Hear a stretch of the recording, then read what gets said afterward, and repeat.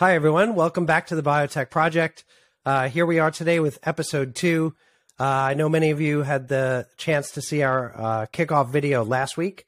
Really excited about having done that. We've already had over a few hundred downloads, and the momentum's building. So thank you so much for the comments and the feedback. It's been a really great start. Today, we're really excited because we have Justin VanNest with us today, who Scott will just introduce in a moment. And it'll be our first episode where we have a live guest. So today marks a big day for us. Again, just to reiterate, feel free, follow us on social media. You'll find us on all the platforms under the Biotech Project. You can also reach us on Twitter at the Biotech Proj, P-R-O-J, or at hosts@thebiotechproject.com. So with that, I'm going to turn the mic over to Scott, and he can tell us about Justin. Hey, everyone. Thanks, John. Super excited to have somebody I've known for quite a long time, Justin VanNest, with us today. So Justin's a sales and commercial ops leader who's got well over 12 years experience in that role, and somebody who personally has made me feel real good about sales ops and commercial ops. You know, coming from the commercial side, and I think really across the board, a lot of people really don't have a true understanding of what sales ops and commercial ops is.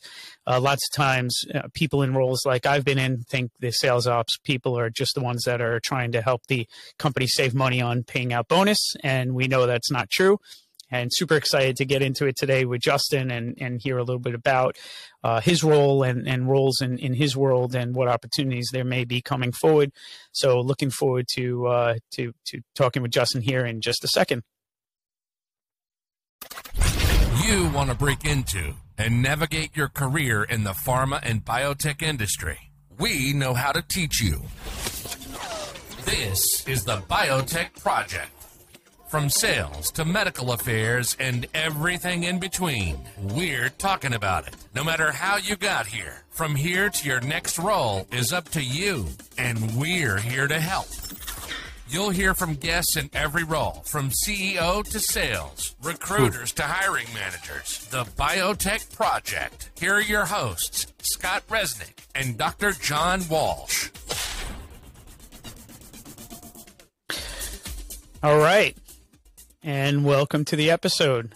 So as you can, if you're watching us, you can see on screen we've got Justin VanNest with us. So welcome to the project, Justin. Hey, thanks for having me. Happy to be here. Yeah, welcome, so Justin. You get the honor of being the first guest here on the Biotech Project. No pressure, right? Not at all. You mentioned in your intro, I just want to be clear. We definitely want you to hit your goals because that means we got our forecasts right. So for sure, that's we're not trying to put roadblocks up. I think it probably feels that way sometimes, but we can get into that. I'll explain kind of how that all works out. Yeah, that was why when John and I were talking, and I thought about who would be a great guest to bring early on, to share with us and for us to learn from. I thought sales ops immediately, and you came to mind. So I'm super excited that you agreed to be on the show and are able to join us today. So, Justin, why don't you just tell us a little bit about yourself? Your journey into industry. Yeah, so I've basically been in oncology for pretty much the entirety of my career in biotech. I started actually at a small CRO, building up, EDC systems for clinical trials, and it kind of got me down a path of IT related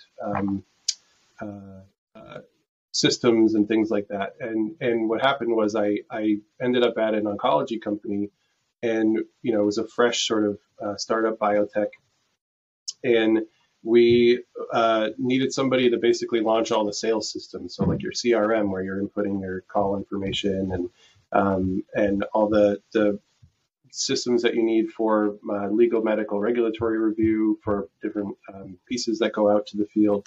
All that needs to kind of be implemented, from scratch, basically, when you start. So I took a role at a company where, that I was in an IT position and kind of learning the commercial systems, and kind of hopped from company to company as, various trials either failed or we had a launch. And so my role evolved throughout commercial systems, and I launched, systems in Europe. You guys probably are familiar with Concur. It launched even Concur for Europe and a number of different countries, and really sort of just kind of got a real kind of holistic view of all the different systems and tools that a sales team and really a field team needs to succeed out in the field. And so what that did was basically get me very close to the business, and I transitioned into a sales ops role. And there you take on, so it's less about the systems at that point because IT sort of handles that. And then you have things like incentive compensation, which you talked about earlier, and commercial analytics, where you've got dashboards that help you understand your business, and you can look at your territory, for example, and figure out what's going on with your customers. And so a big part of that is keeping the field motivated and keeping people, like I said, aware of their business, and basically making sure that, if you're in the field, you've got all the tools you need to succeed. And that includes things like, it depends on the company, but, for if you have a fleet of cars, for example, the sales ops person might be in charge of keeping that together. If you've got,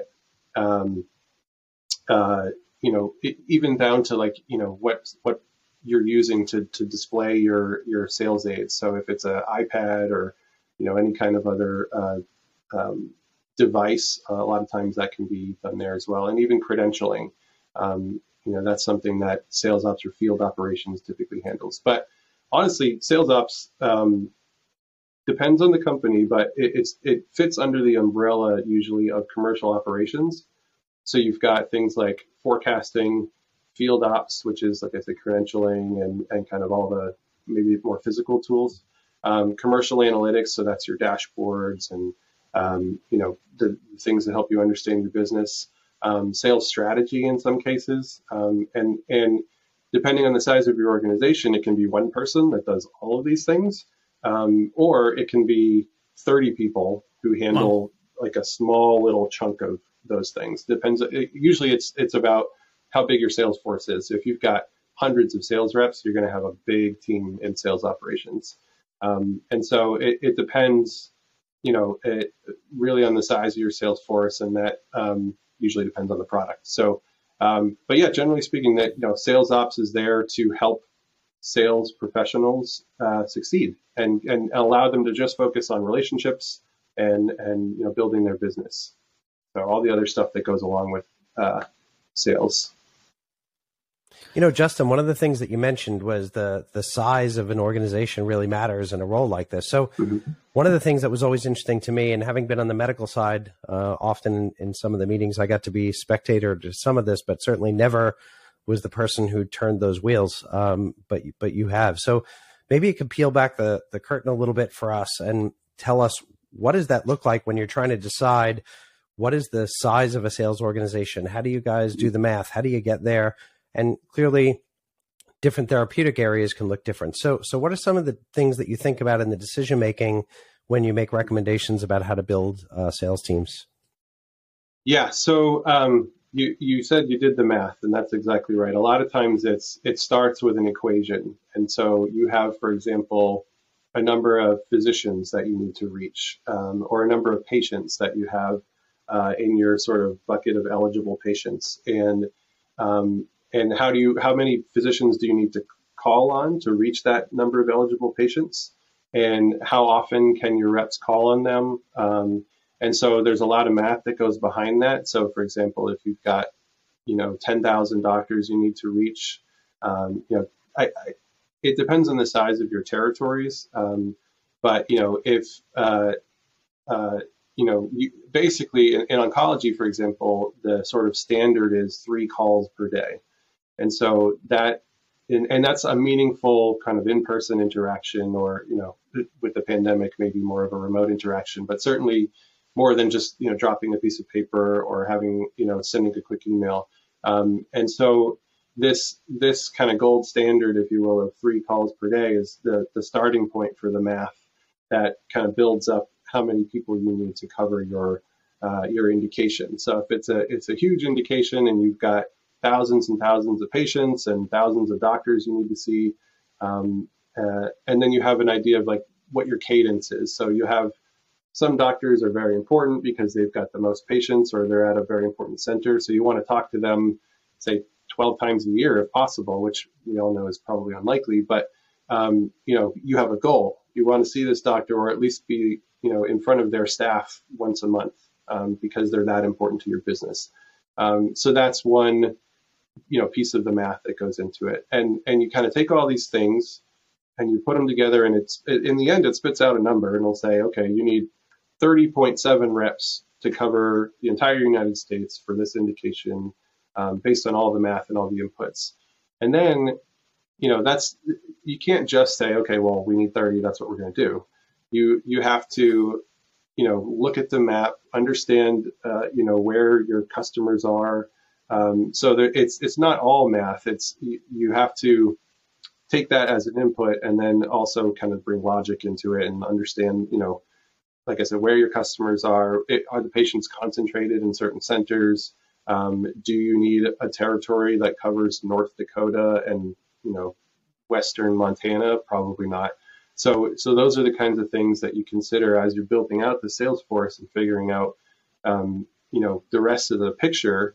You look at the map and find where your sales territories might be, and then see what that number is. And sometimes it's more than what the equation spits out, and sometimes it's less. It depends on kind of how your specific market shapes out. So, it's really enlightening to kind of look behind the curtain, some of these decisions, right? We read on the news daily companies making decisions to either, downsize or right size, whatever the buzzword is, or increase, in one area versus the other. I guess the question for now is, do you think that these formulas or these recipes, if you will, are changing,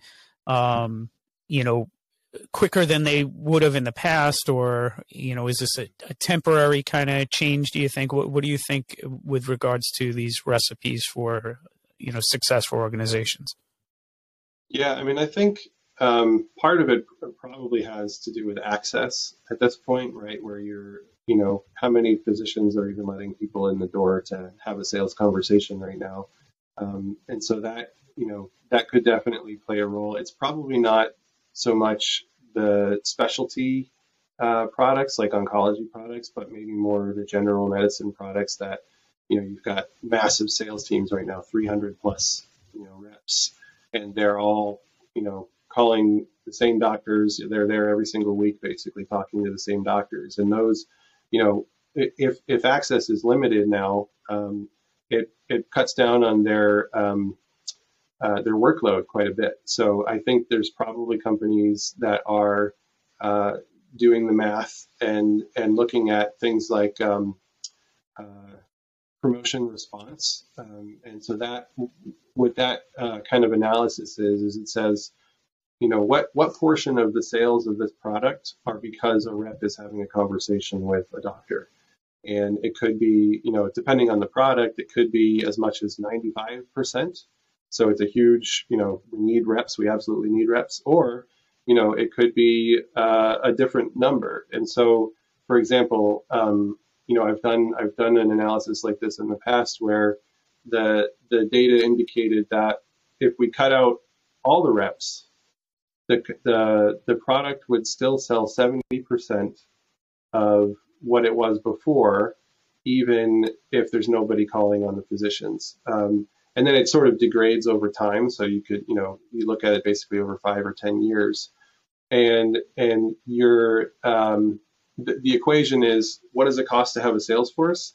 And then what are we losing on that other end when we don't have a sales force?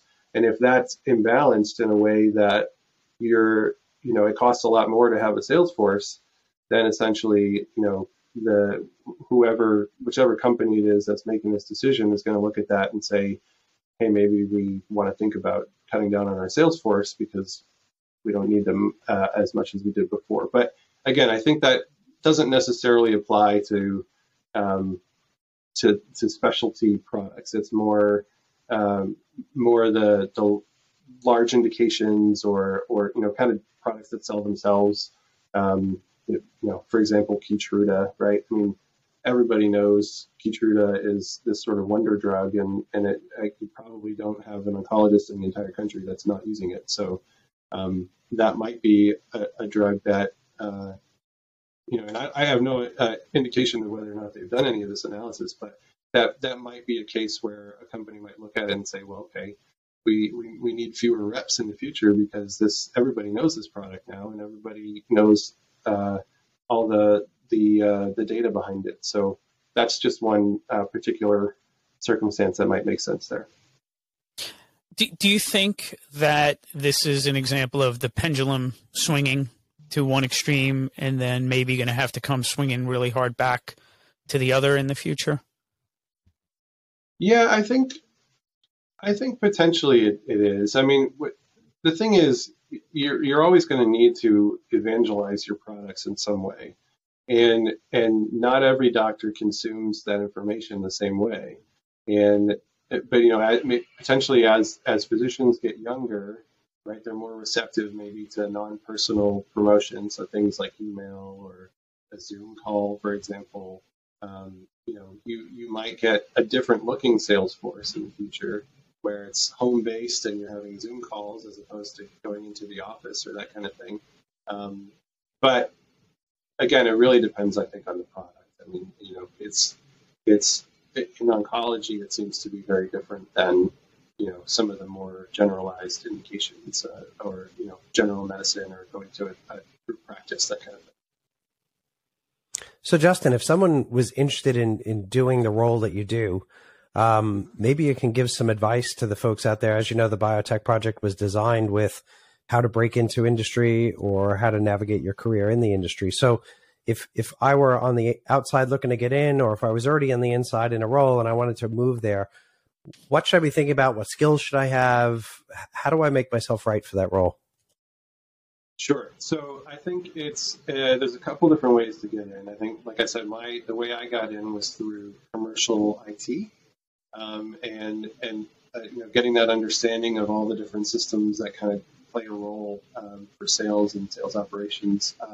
But I've seen also sales ops come from the field as well, because who better to tell people or to help people get their sales done than someone who's done it themselves, So I think it can come either way. And there's certain probably personality types, people who are highly analytical, people, who love digging into spreadsheets and producing kind of, a lot of it has to do with tracking performance. And so, you got to have that mindset, like you want to dig into the details and find the needle in the haystack and help find, connect the dots there. So it's a little bit of a personality type, but I would say, you've got the right background if you're coming either from commercial IT or sales in the field. And, it used to be for the folks in the field, it was tough for them to jump in because they would have to move to wherever the home office was. And now, a lot of jobs, especially this one, can easily be done fully remotely with no problem at all. So I think you might see more of that potentially in the future, people coming from sales into ops because they don't necessarily have to move to where the home office is anymore. But those would be two kind of avenues. And, I've seen also, I guess, people come from more of a finance role. So you could come from finance, for example. You do a lot of the same kind of, financial modeling and things that you would. So, an incentive comp plan, someone who's got a finance background could probably easily administer a plan like that. So that's another avenue potentially as well. So let's jump into things like incentive comp and, forecasting and maybe incentive plans or contests, as they're, routinely called, and stacked ranking and, all these kind of buzzwords that seem to be commercial ops, world. what are the trends in industry that you're seeing when it comes to that? We know that we are in the midst of the Great Resignation. We hear companies talking about trying to do one of two things. I mean, I've heard some consultants to industry saying that we're in a time where for certain roles, you can bring somebody in and that can get 70 to 80% of the success and pay them 50% because they are, brand new or they don't have a certain skill set. So that's option one that, we're hearing some consultants say to industry. I don't like that because the experienced guy that's been really successful. And then, the other thing that you're hearing from companies and from leaders is that, we're in the midst of this drought, if you will, of, the best of the best being available and willing to take on, roles, and you have to retain and attract.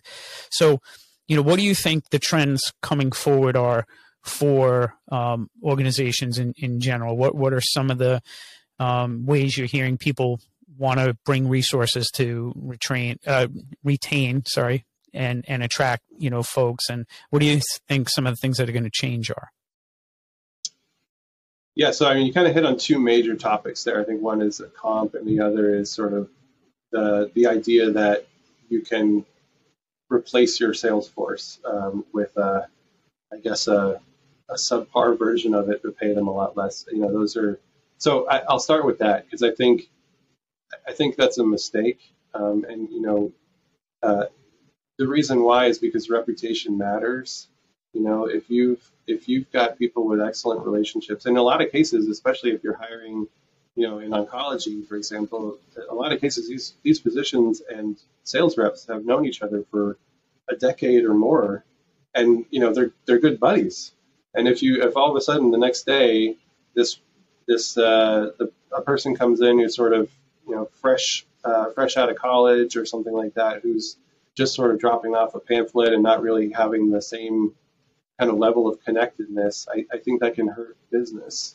And, it is a math equation in the end of the day. And I think it would be a mistake for an organization to do something like that, unless it's a brand that's sort of coming off of, maybe it doesn't have exclusivity anymore, and it's not necessarily a major blockbuster like it was in the past. That would be one, maybe scenario where that makes sense. But, you don't want your company to, you don't want your customers to sour on your company and think, oh my gosh, they replaced my friend who I've known for 2 decades with this kid or with this person who doesn't really know, the same amount of detail that person knew. So I think relationships really matter in this case. And so, yeah, in my opinion, I wouldn't go that route, even if the math did check out, because ultimately you're sort of degrading your brand as a company if you do that. So, and I would guess that there'd be a big expense with trying to fix that if somebody went down that path and it didn't go well. Yeah, exactly. And then you probably have higher turnover if that happens. With a group of inexperienced or younger people, they might move on quickly.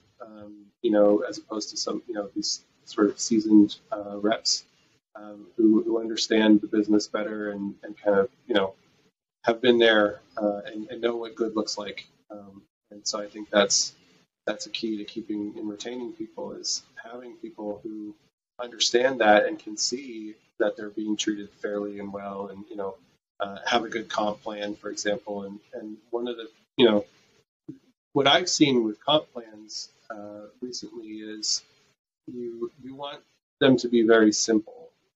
And I shouldn't say that's the case with everything, but it's the best way to motivate people is for them to clearly understand, I think, how they're getting paid and what they're getting paid on. And some of those plans, I'm sure you've seen it yourself, Scott, where you have no idea ultimately what you're getting at the end of the quarter, because it's hard to translate looking at the plan what it is you're even getting paid on, and what percentage is this versus that.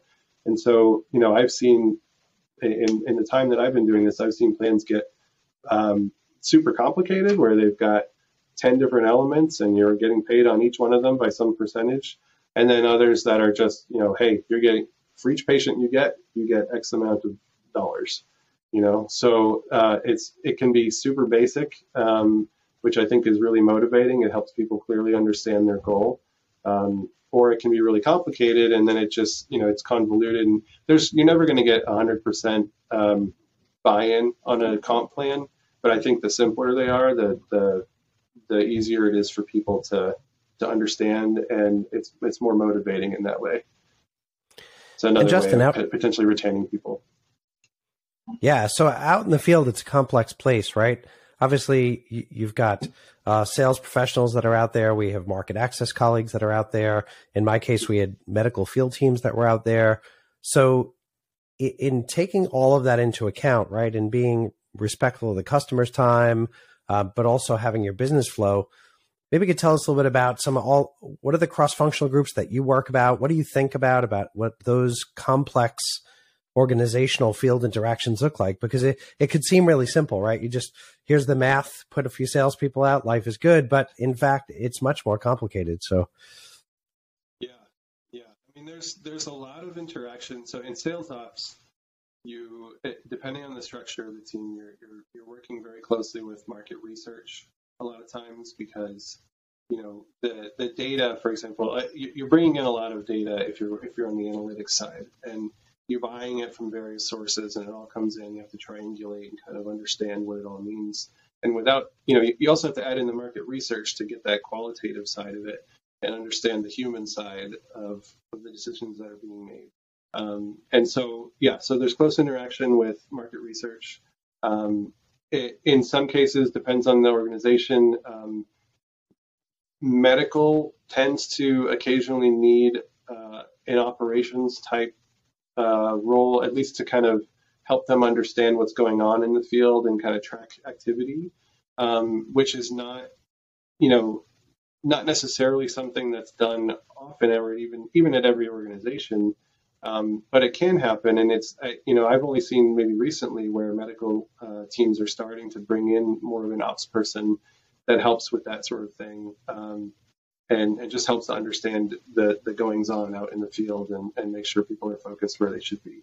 And so, there is a little bit of interaction with medical, and typically. At least a few times a year, the sales ops folks are presenting to even up to the CEO, president of the company, because ultimately they're the ones who understand best from a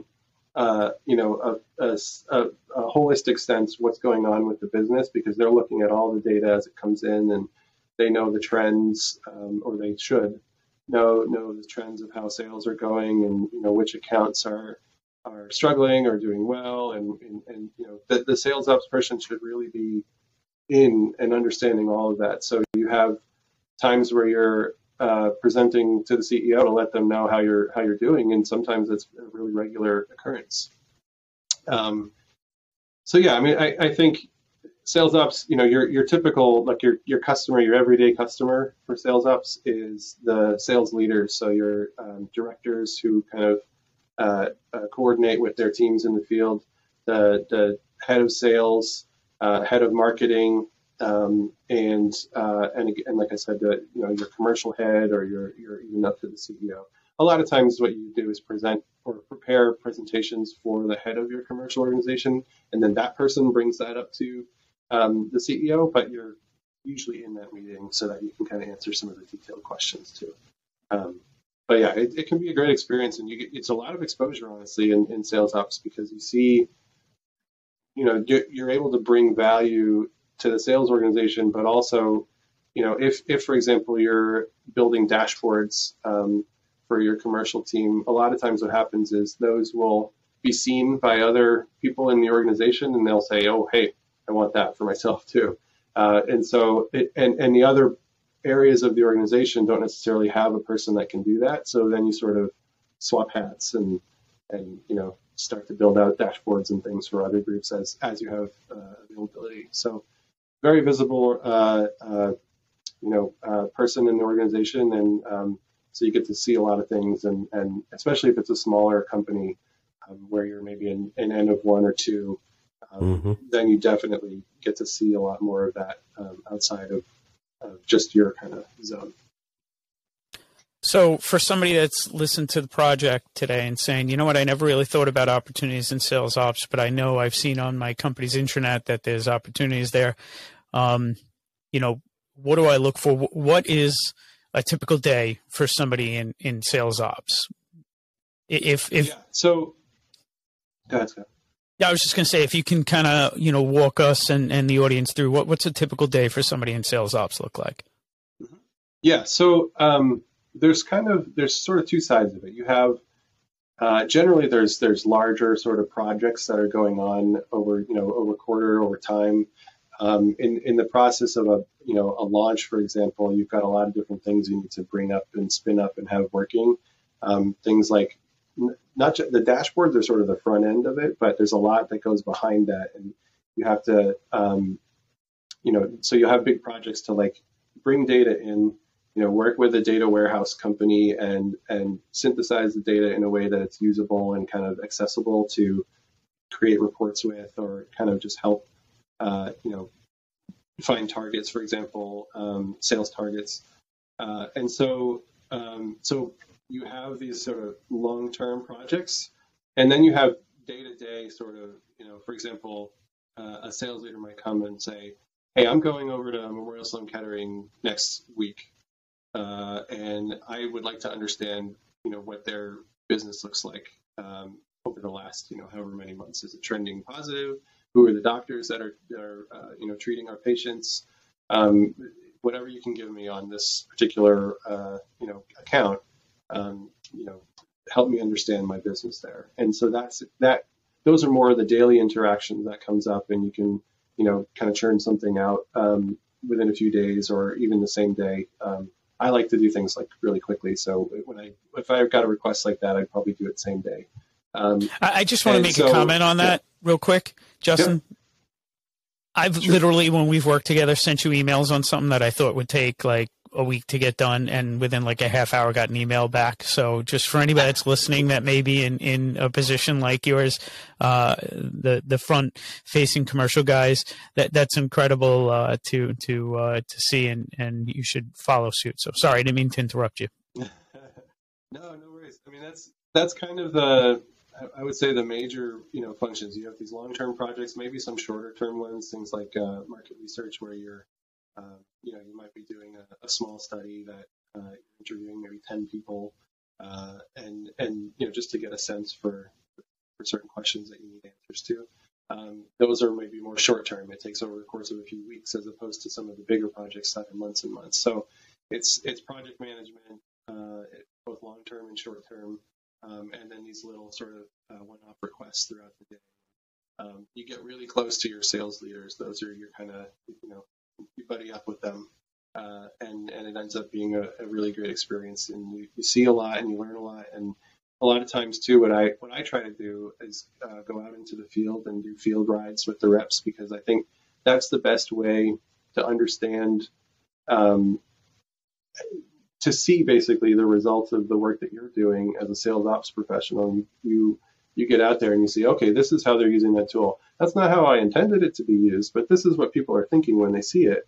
And so it allows me to kind of get that perspective as well, and see kind of how I can change things to make things better for the folks in the field. Or,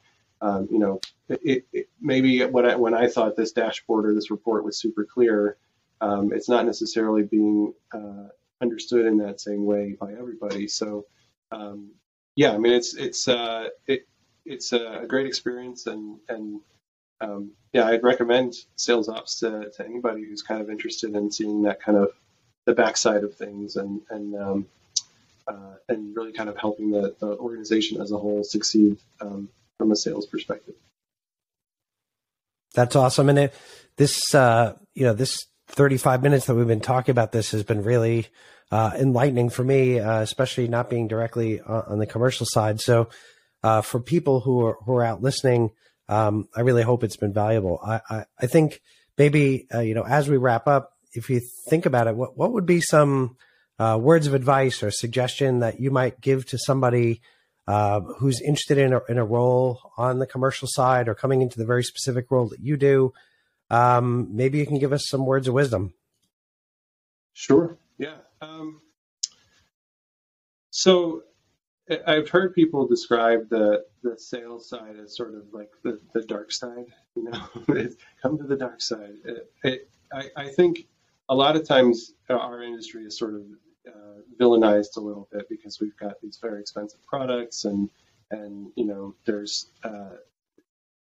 some negative connotations to sales in pharmaceuticals. And I have never been around anybody that wasn't passionate about helping people in this industry. And I think if you are passionate about, because what you're doing is you're taking a product that maybe someone has never heard of and doesn't know that will help them in their life. It could help people survive another however many years and be with their family. If they don't know it exists, then they're not going to get it, or they're not even going to know to ask for it. And so, ultimately what you're doing in this role, in any role really on a sales organization, is helping people understand that they have options and that, you could be saving a life potentially someday by either, connecting the dots. Hey, Dr. Smith has a patient who might need this product, or, so just things like that. I mean, I think you want to, don't be scared of sales, and don't think of it as this negative, evil corporation. It's not that. It's everyone I've worked with, they're very passionate about helping people, and ultimately it's about the patient and making lives better. So my advice, I guess, is, if that's how you feel, come on over and join the party. I think you make a great point. I had an opportunity once to speak to an entire organization, not as a sales rep, but as a cancer survivor. And what I reminded everybody at the organization was that regardless of what role you take on, and hopefully, the project helps people find and expand their careers and their opportunities. But the bottom line is, regardless of what role you have when you're in this industry, everything you do on the other side of that is a patient. And if people remember that, then you're in it for the right reasons and doing the right things. The last question I have for you. So somebody is, thinking about sales ops now. What are the 2 or 3 things that, you have to be able to make it in sales ops? And it could be something as simple as, we joke, I don't know how to do pivot tables, so I could never work in sales ops. But, what's the real deal? What are the 2 or 3 things that, you have to be able to succeed in sales ops? Yeah. One, I think, is the desire to dig into the details. Not everybody is interested in getting down to like the nitty gritty and really digging into data and looking at spreadsheets, for example. So I would say that you have to be that kind of person that's sort of analytical minded and interested in finding the problem in the giant stack of information. So that would be one. I think, another key element to it is relationship building. There's a lot of, you're working with sales folks for the most part, right? So you got to be one of those people that develops relationships well. Or I shouldn't say you have to be, but typically you want to be one of those people that is able to form strong relationships with your customers. And the reason why is because if a lot of times you're putting data in front of them, and if they don't trust you, they're not going to trust the data that you put in front of them. So trust and relationship building is very important in sales ops as well. And if I'm trying to think of the third thing, honestly, but I think those are the 2 main. You got to be interested in the detail, and then relationship building. I think the 2 main sort of characteristics that you want in a good sales ops person. Well, thank you, Justin. It's been awesome having you as our first guest, and I think you set the bar really, really high. I know I can speak for myself that I learned a lot today and some things that I didn't know, and hopefully folks that are listening and watching gain something from this. Justin, we're going to put your bio up with the episode page. And I suggest to anybody that is looking for somebody to connect with, especially on LinkedIn, that's really just a gentleman and really somebody who's an expert and just a true leader in sales ops and commercial ops, that they reach out to Justin either through us or on his LinkedIn page. John, any closing remarks? Yeah, I mean, Justin, this was awesome. Really appreciate the time and your expertise. Shameless plug for Justin. Scott and I have had the fortune of working in the same organization. I know it's always been a pleasure. So anybody who's listening who needs a really great commercial sales op person, look Justin up. And for those of you who are interested in getting into the field, I'm sure Justin would tackle some more questions for you offline. But thank you so much. Really appreciate you spending the time with us, and we hope to catch up again soon. Yeah, thanks for having me, guys. Appreciate it. I look forward to seeing more episodes of the podcast. Yeah. And for anybody that is looking and listening, please go ahead and subscribe to either our YouTube channel or to the podcast. We're available on pretty much at this point all the podcast networks. Scott and John and if we're not there yet, we will be soon. So jump on to Apple Podcasts or whatever your favorite podcast Senior Vice President of look us Medical up Affairs. and give a listen. Scott and John visit the website, www.thebiotechproject.com. Easiest way to find the site. From CEO and thank you. to sales, and looking forward to bringing you the next episode we hope soon. You've enjoyed the Take show, care, Ron. and we hope you've gotten some useful and practical information. We'll be back soon, but in the meantime, check out the website at www.thebiotechproject.com. And for questions and comments, send an email to hosts@thebiotechproject.com. See you next time.